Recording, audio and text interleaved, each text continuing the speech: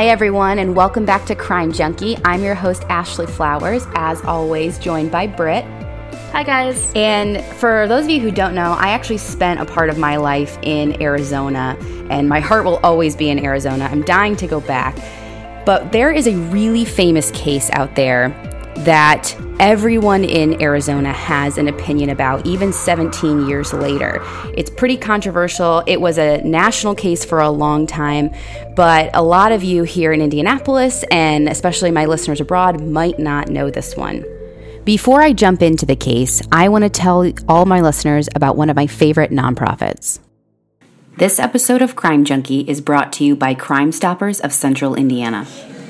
So now that you know a little bit about Crime Stoppers, if you had to guess, where do you think they get their funding? Since they work so closely with police, I would have to assume that they're either state funded or they get some money back from a police program. No, they actually are 100% a non-profit, and they get no money from the police and no money from the state. Wow, and they can still function with that? Yeah, so they get actually all of their money. Even though Crime Stoppers of Central Indiana works closely with police and is literally responsible for thousands of arrests, they receive no government funding. All of their funding comes from listeners like you. They're a 501c3, so all donations are tax deductible. And as we're rolling into 2018 and you're deciding where you're going to donate your time and money, consider getting involved with your local Crime Stoppers. And if you want more information on volunteering or donating to Crime Stoppers of Central Indiana, go to crimetips.org. So it took place in April of 2001, and in a quiet town in Scottsdale, Arizona, everyone's just living their normal life. And at 8:42 a.m.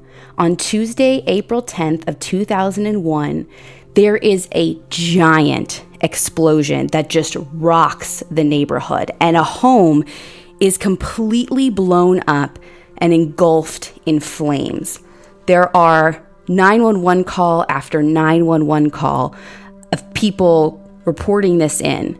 Police are immediately dispatched to the house, and the flames are at least 20 feet high. What they realize is that a natural gas line had been cut, so there was constantly being gas pumped into this fire, and the flames keep going and going until the entire home is absolutely burnt to the ground. This takes hours to happen, and while firefighters are working, police are trying to learn, okay, who does this home belong to? Are there people still in the home? Where's the family? Are they at work? What they